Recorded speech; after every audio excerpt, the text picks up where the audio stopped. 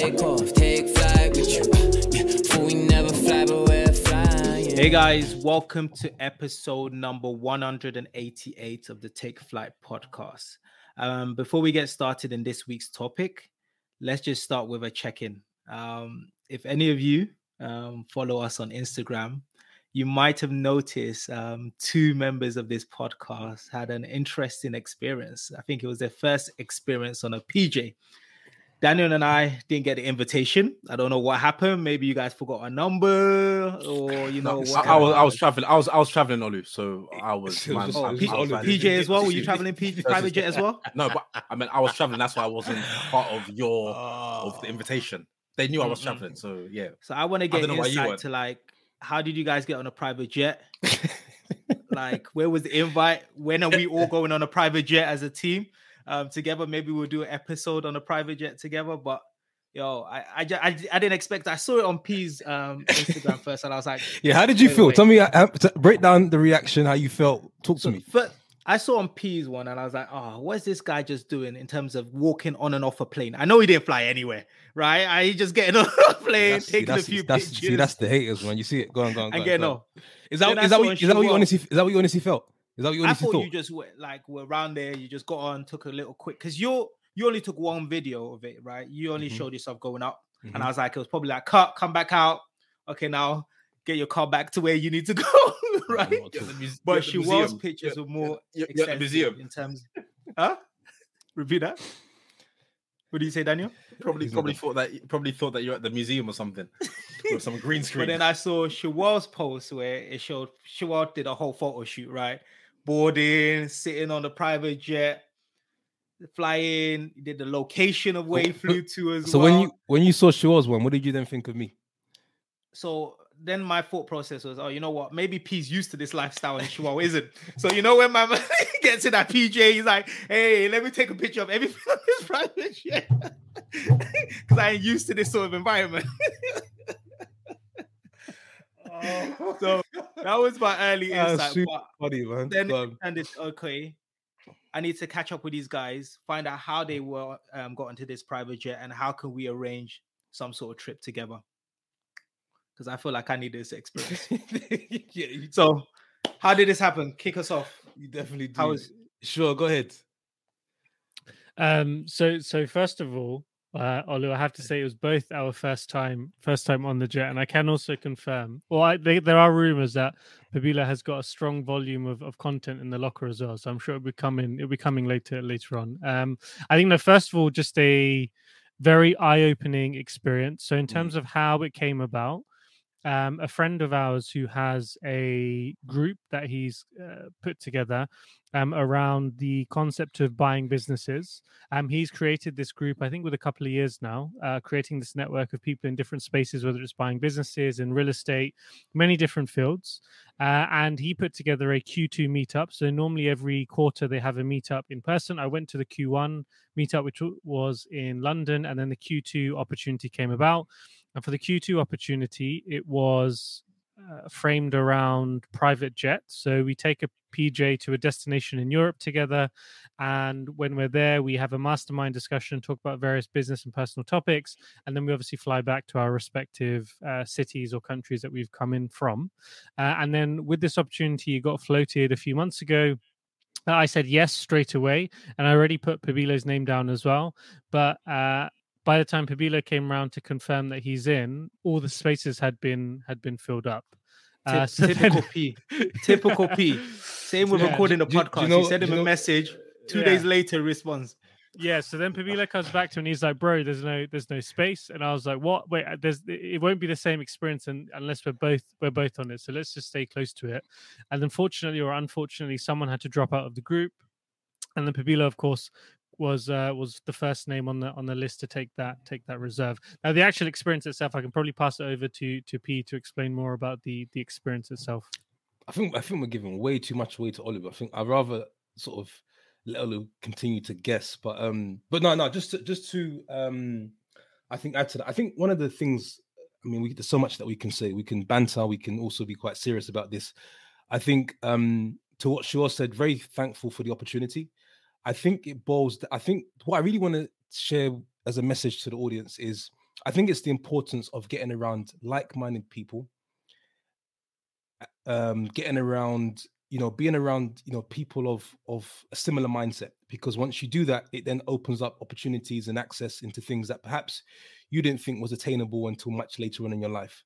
And I think the other thing I also want to say, I think it's very, very important that we all should put a bit of money aside and earmark it as experiences, investments, to invest in experiences.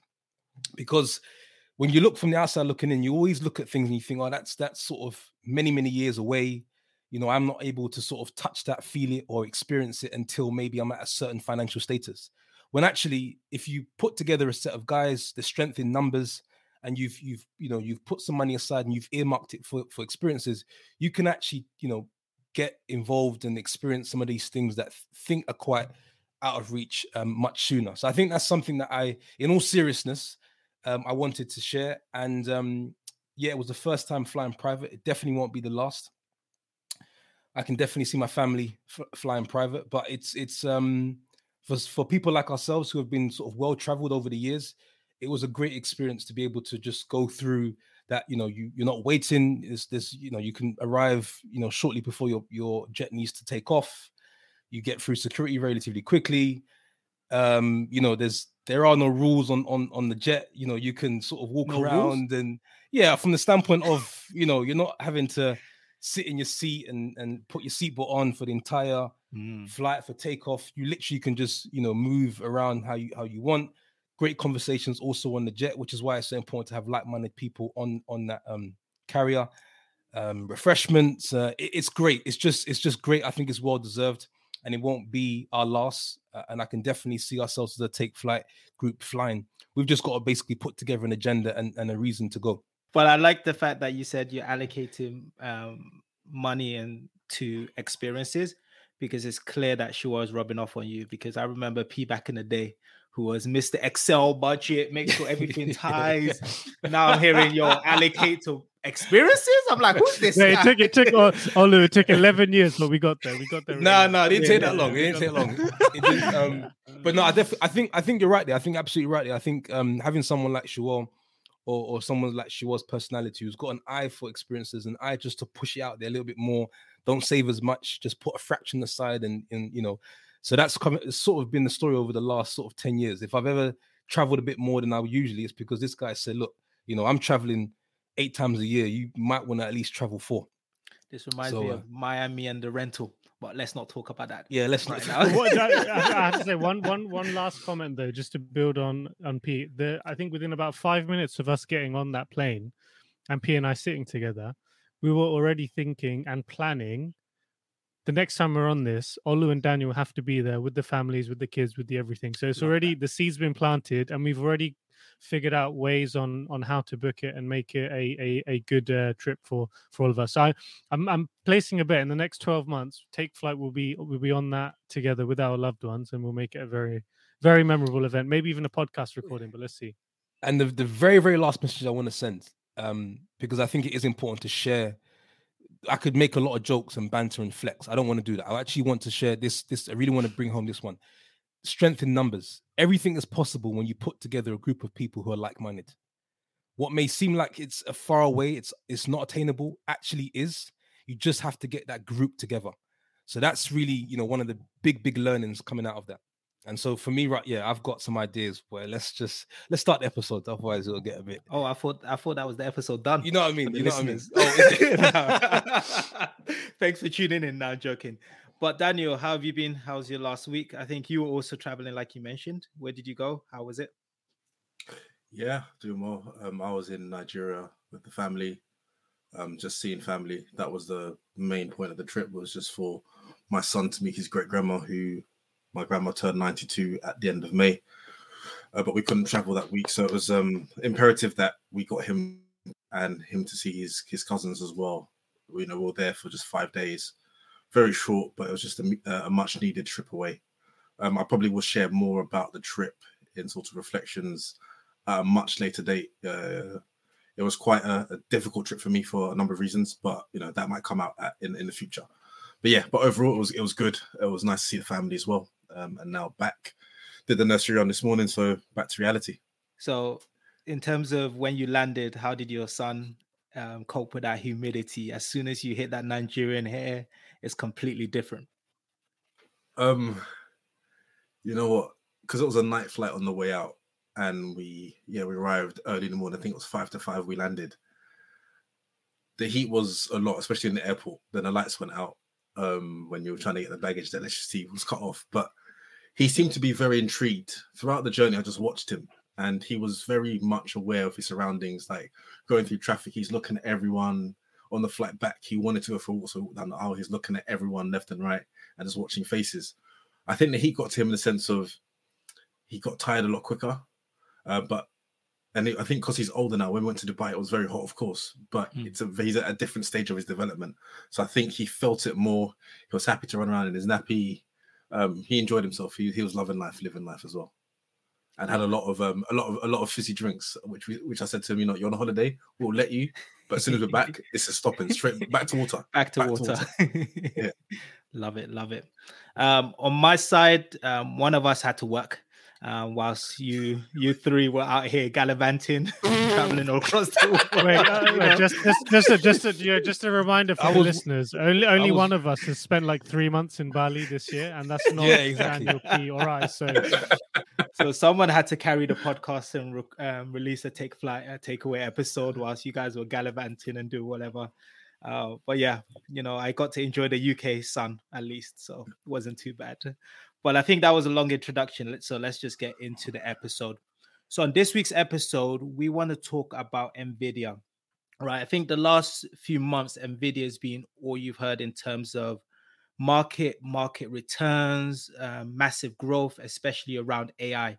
So I'm going to start off just with a background on Nvidia, and then we're going to talk about sort of their key and core strategy, how they've been able to manage risk.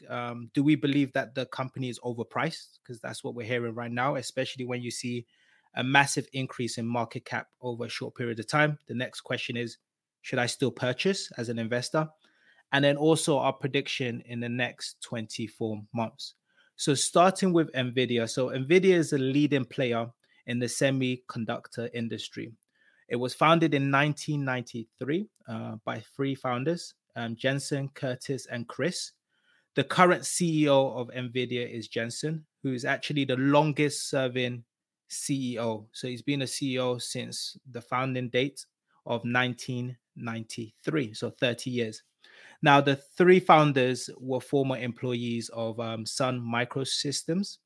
They all worked on graphic processors. And if you look at Nvidia and their first product, it was the NV1, which was a graphic processor that they designed for personal computers. Now, this didn't really commercialize successfully.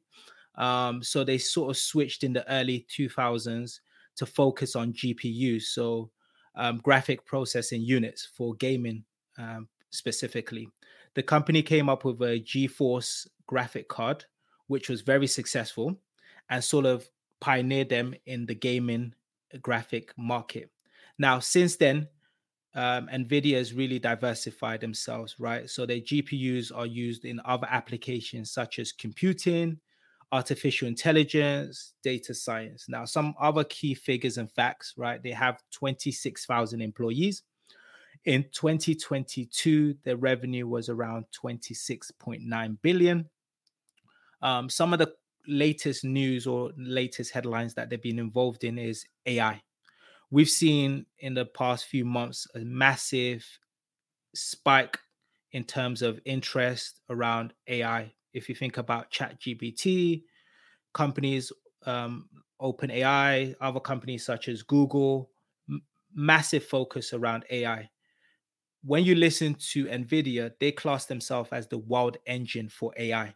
So you can imagine a large amount of demand has been demand in their product, their GPUs, are being made around sort of AI. So really, they GPUs are used for machine learning, natural language processing, computer visions, etc. The reason why we're talking about this company, right, is really the market cap. In March 2023, their market cap was around 675 billion. If I look at it today, they're now gone over that $1 trillion market cap, right? Their stock price is around 400 USD. If we look at the last 5 years, they've gone up by around 500%. So massive amount of growth over a short period of time. So I'm going to open it up for the rest of you guys. So that's really the background. But Daniel, Shuel, why do you believe that Nvidia has been able to grow such a large amount over the last 5 years, right? What is their core strategies? What's really driving this success? Well, where do I start? I think you alluded to it in the intro, Olu, when you spoke about Nvidia being founded in 19. For those who don't know, it was founded at a Denny's. A Denny's is like a diner, a restaurant. And when Jensen was 9 years old, that's when he moved to the US with his family, originally from Taiwan, and he studied electrical engineering. For those who don't know, he was an avid gamer. So this is something that was an interest of his.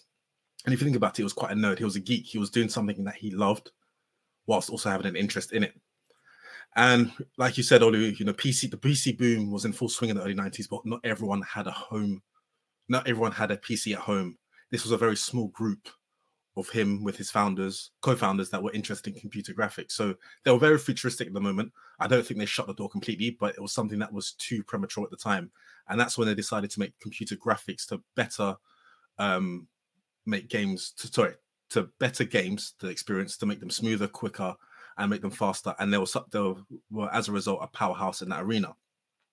And for those that don't know, GPUs, as Olu said, graphics processing unit, were plugged into chips of a computer, but now they're actually embedded. So people don't actually have a separate GPU and plug it in. It's now embedded. So when you think about their start and the foundation, I think it was very much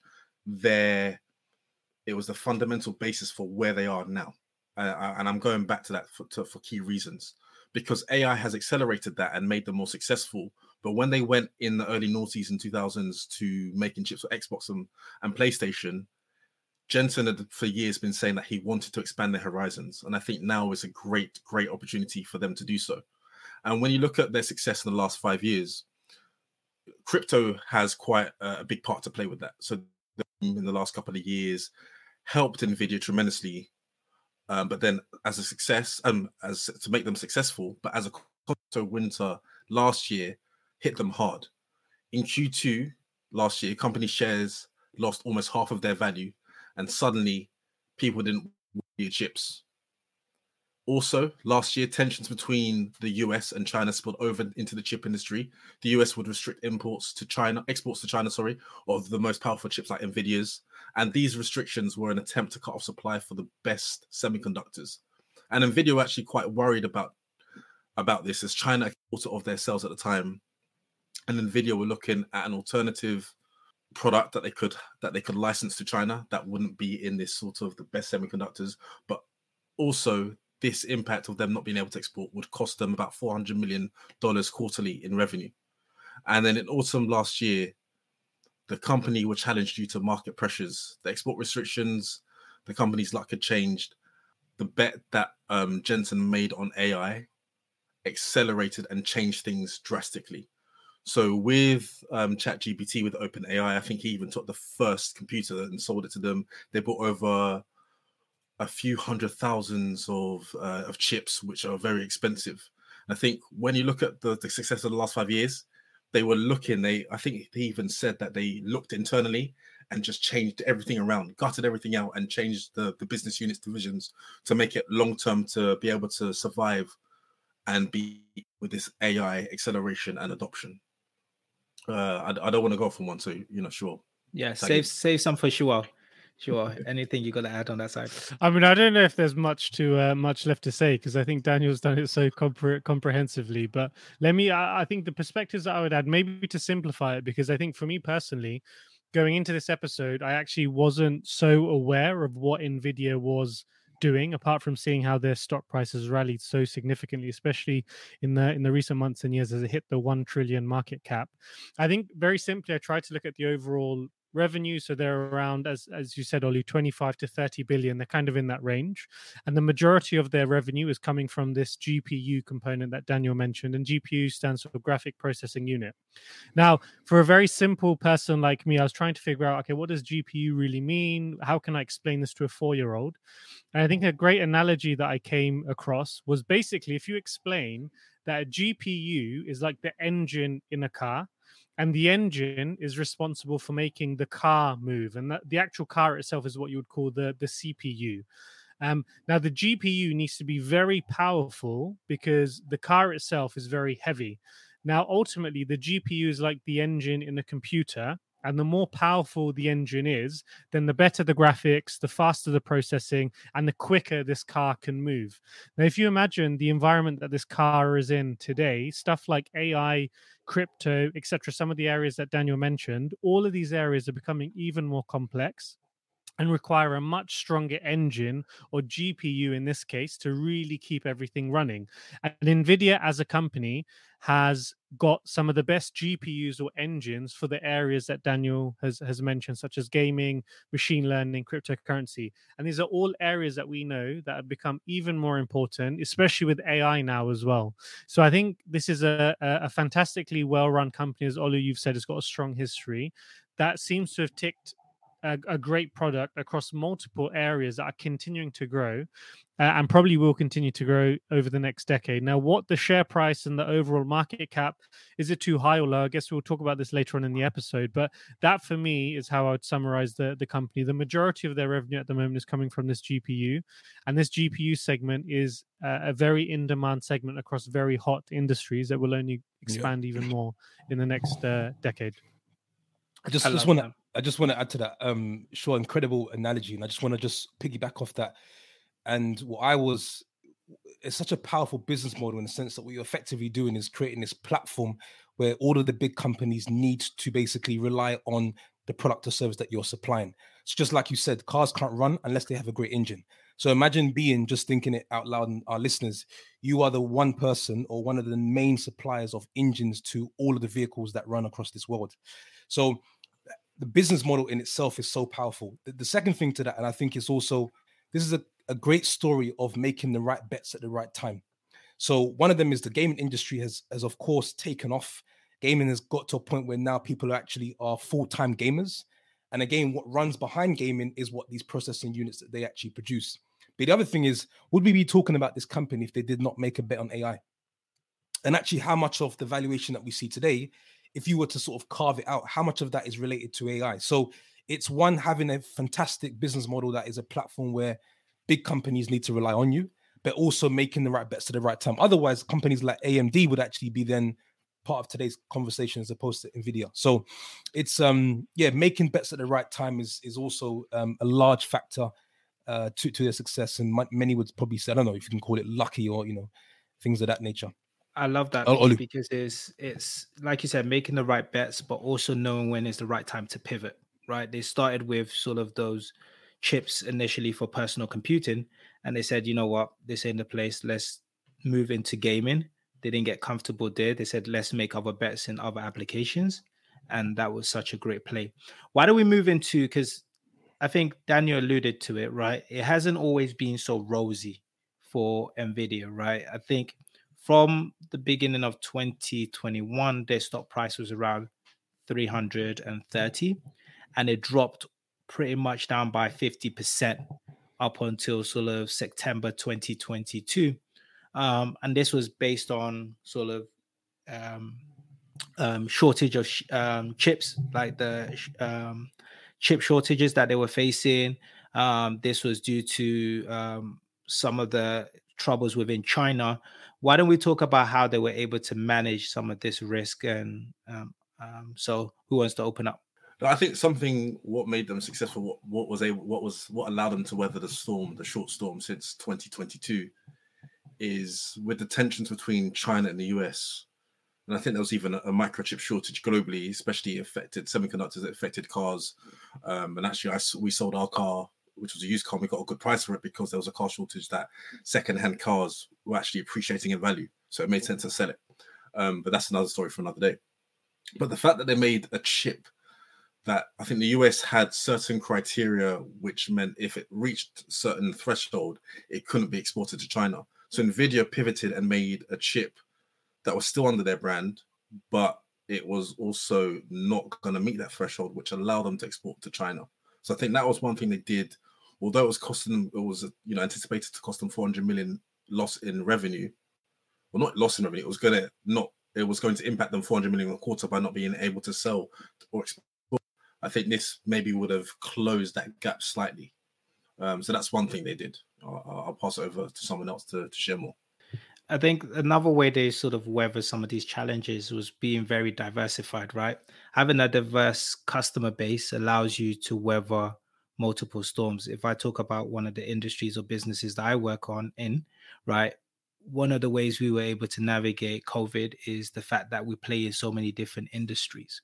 So you can imagine if you start to see a decline in, let's say, for example, the aerospace place, you might see an increase in industrial place. So if I focus on Nvidia, right, they deal in the gaming element of it, but they also deal. So you can imagine during lockdown, COVID, those scenarios, a lot of people were at home. What were they doing at home? A lot of them were gaming. So you could have that sort of revenue when you start to maybe see a decline or reduction in data centers or data center segments. So by having such a diverse group of customers, they're able to really weather a lot of these storms. And I think, like P said, placing bets in different industries allows them to continuously grow, or when they start to see a decline or pullback in one industry or space, having the growth in another industry or space. Why don't P, you got anything to add? Yeah, sure. I just wanted to add actually around risk management. We're talking probably more recently, but they're actually not new to facing risk. And I actually pulled out a couple of examples where they've, back in 1999, they've had many cases sort of around patent infringement lawsuits and competitions trying to slow them down. So they've done a good job to manage risk over a number of years, not just what we see as of 2020, 2021.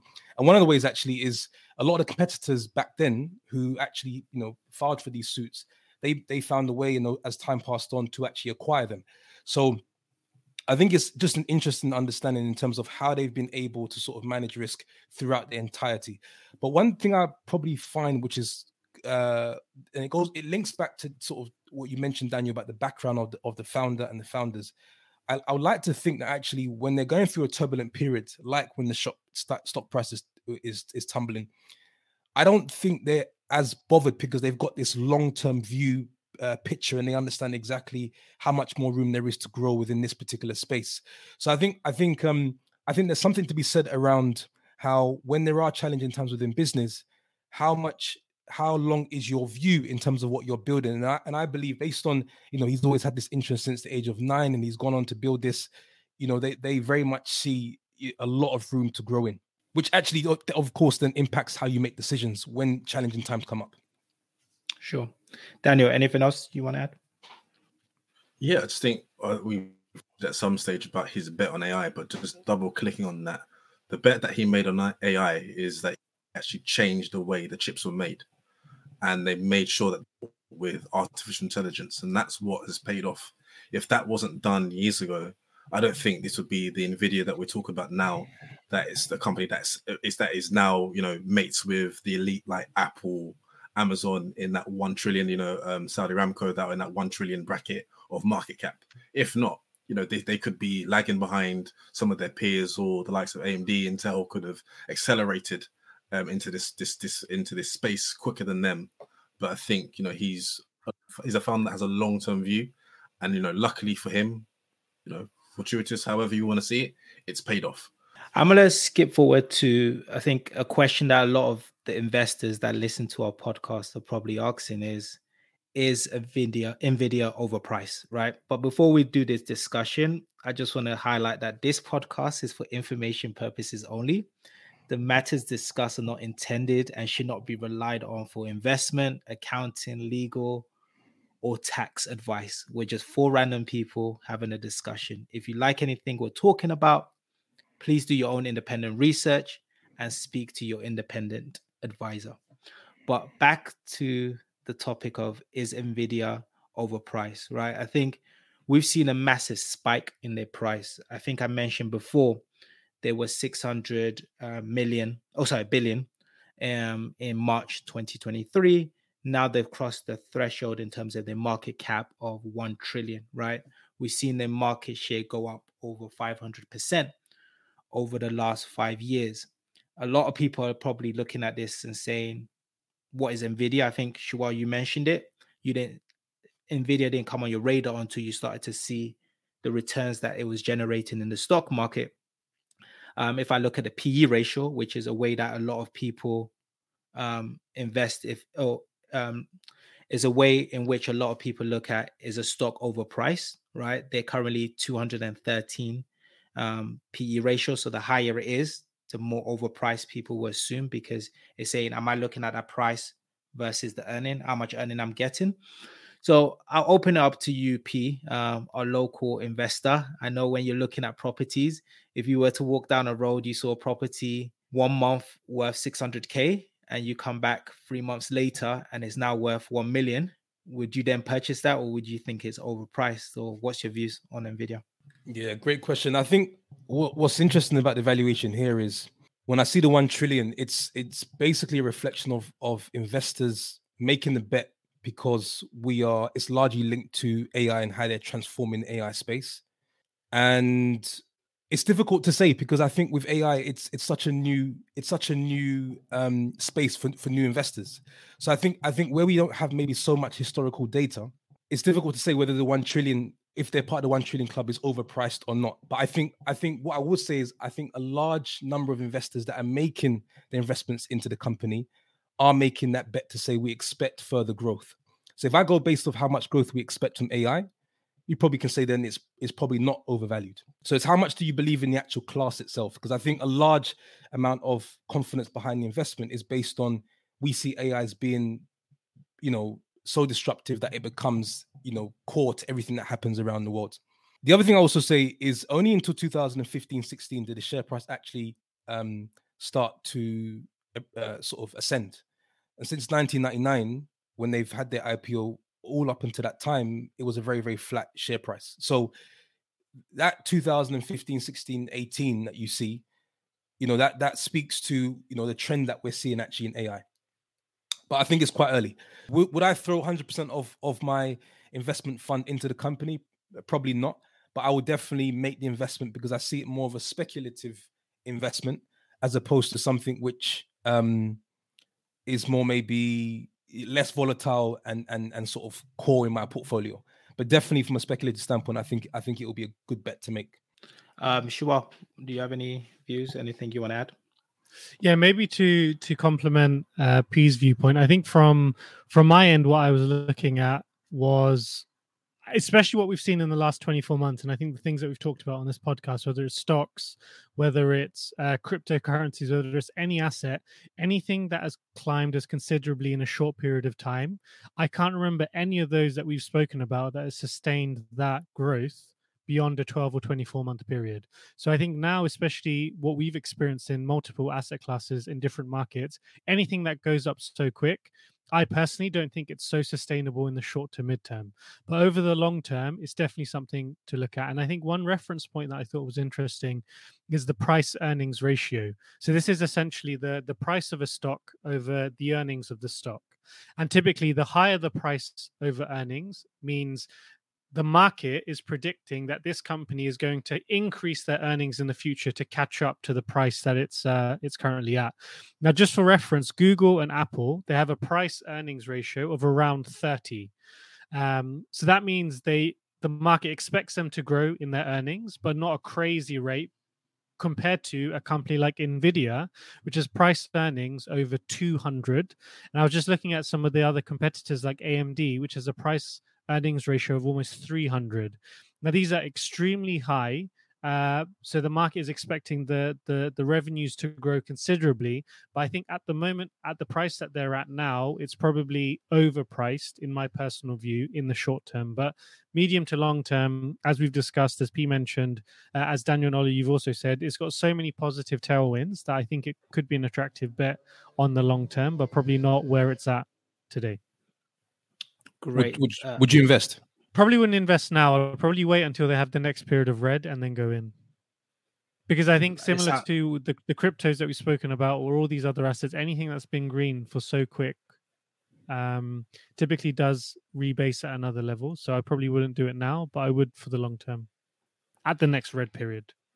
Look at Olu smiling. He likes sounds when like companies Shual tank. that you listen to my takeaway episode. So let me just plug that in because I did do It a is takeaway for the episode. listeners. For the listeners, on I did Nvidia. actually listen to it this morning. It was a great takeaway episode. So it's good to check it out. It's literally the last episode that we released. But I think, like Shual mentioned, right, especially when you're picking individual stocks, I'm not really a fan of purchasing at all-time highs and with high PE ratios. I think the 3 points that I think they need to take into consideration is competition. I believe that right now everything's been priced as if Nvidia is the number one chip holders, and we're seeing diversification in a lot of companies such as Apple and Amazon, which are creating their own versions and own GPUs, right, to diversify themselves and minimize the risk of relying only on one company, one supplier. We're also not thinking about economic slowdown. I think when we look at the stock market, right, we've seen it rally and go up significantly. I don't feel like it's really priced in any potential recessions. I think a lot of times we've been talking about recessions. We're probably feeling it in companies' profitabilities, but we're not really seeing it in the stock market. And even though Nvidia's got a lot of room to grow in terms of top line, I'm not sure how much of that is going to flow through in terms of profitability, cash, which is the most important thing, which would then be able to sort of build into the valuation of the company today. And then lastly, technology disruptions, right? I think we're currently talking about GPUs and the disruption that Nvidia has. And I think one of the ways it stayed ahead of the game is by investing a lot of R&D. But I wouldn't be surprised if other companies are investing a significant amount and someone doesn't come up with some sort of innovation or technology which throws out these GPUs to a point where you say, you know what, this is better performance, better quality of chips that can disrupt the space. So at the current price, I think there's just too much risk for me to want it on board. I don't believe I believe we're in an environment of abundance, right? Whilst this is risky and so overpriced, I can either keep my money or move it to something else, right? And then wait for some form of pullback. And then if the business is still investing and I still believe in the business, then I would invest there. But Daniel, anything you want to add on this segment? I don't want to digress and move ahead, but I was just going to say, because I think what a lot of my things are going to interlink between what I buy now and what the outlook is. I was going to say that the increase in Nvidia's gap was the largest one-day increase in price ever. And that one-day increase was actually the value of Netflix. So that gives you sort of how big their one-day price movement was. It was quite phenomenal. That's a ridiculous amount. Thanks for that stat. Let's just move to the final segment. And this is any predictions in the last 24 months when it comes to Nvidia. Where do you expect it to be in the next 24 months and why? And we'll just quickly go around. Why don't we start with yourself, Daniel? And then we'll go around. Okay. I'm just going to say some things first before what I think is going to happen, or what the outlook may be, but just things that they may factor or things that need to be considered. Nvidia is it's been heard everywhere. The last month, end of June, all I heard everywhere when you're looking at reading finance news is Nvidia. Are they going to reach that trillion mark? They reached it. Okay, now what next? But one thing is that now they have demands for chips from everywhere. And right now, Nvidia's chips are the only ones that can currently support AI. So they definitely have the first mover advantage. But there are currently startups that are building their chips that can quickly become a household name, especially in the space of AI. And with other companies accelerating the AI journey like Microsoft, Google, this would also possibly require more advanced Nvidia chips from themselves. But one thing is, can Nvidia fulfill demand? They don't have their own factories. So to P's point earlier about their business model is like, great, they have this powerful chip that people need. But one drawback is they don't have their own factories. They don't even make their chips. They help design them, but they don't make them, which is a key risk. Also, they rely on other companies to build the chips, and their main supplier is in Taiwan, although they're looking to get suppliers from other locations as well. And that's something they're trying to do in the second half of this. And okay, I don't know how you want to take it, but Elon Musk said 2 weeks ago that it's harder to get chips than it is drugs. These are drugs. Yeah. So that kind of tells you what you need to know about the chips, because even you're not going to get a chip, I think, until 2024 from Nvidia. So there's a lot that's going to be at stake, which would quite possibly hamper their ability to sell, would also give those who are creating chips the ability to supply into the market for those who are seeking them.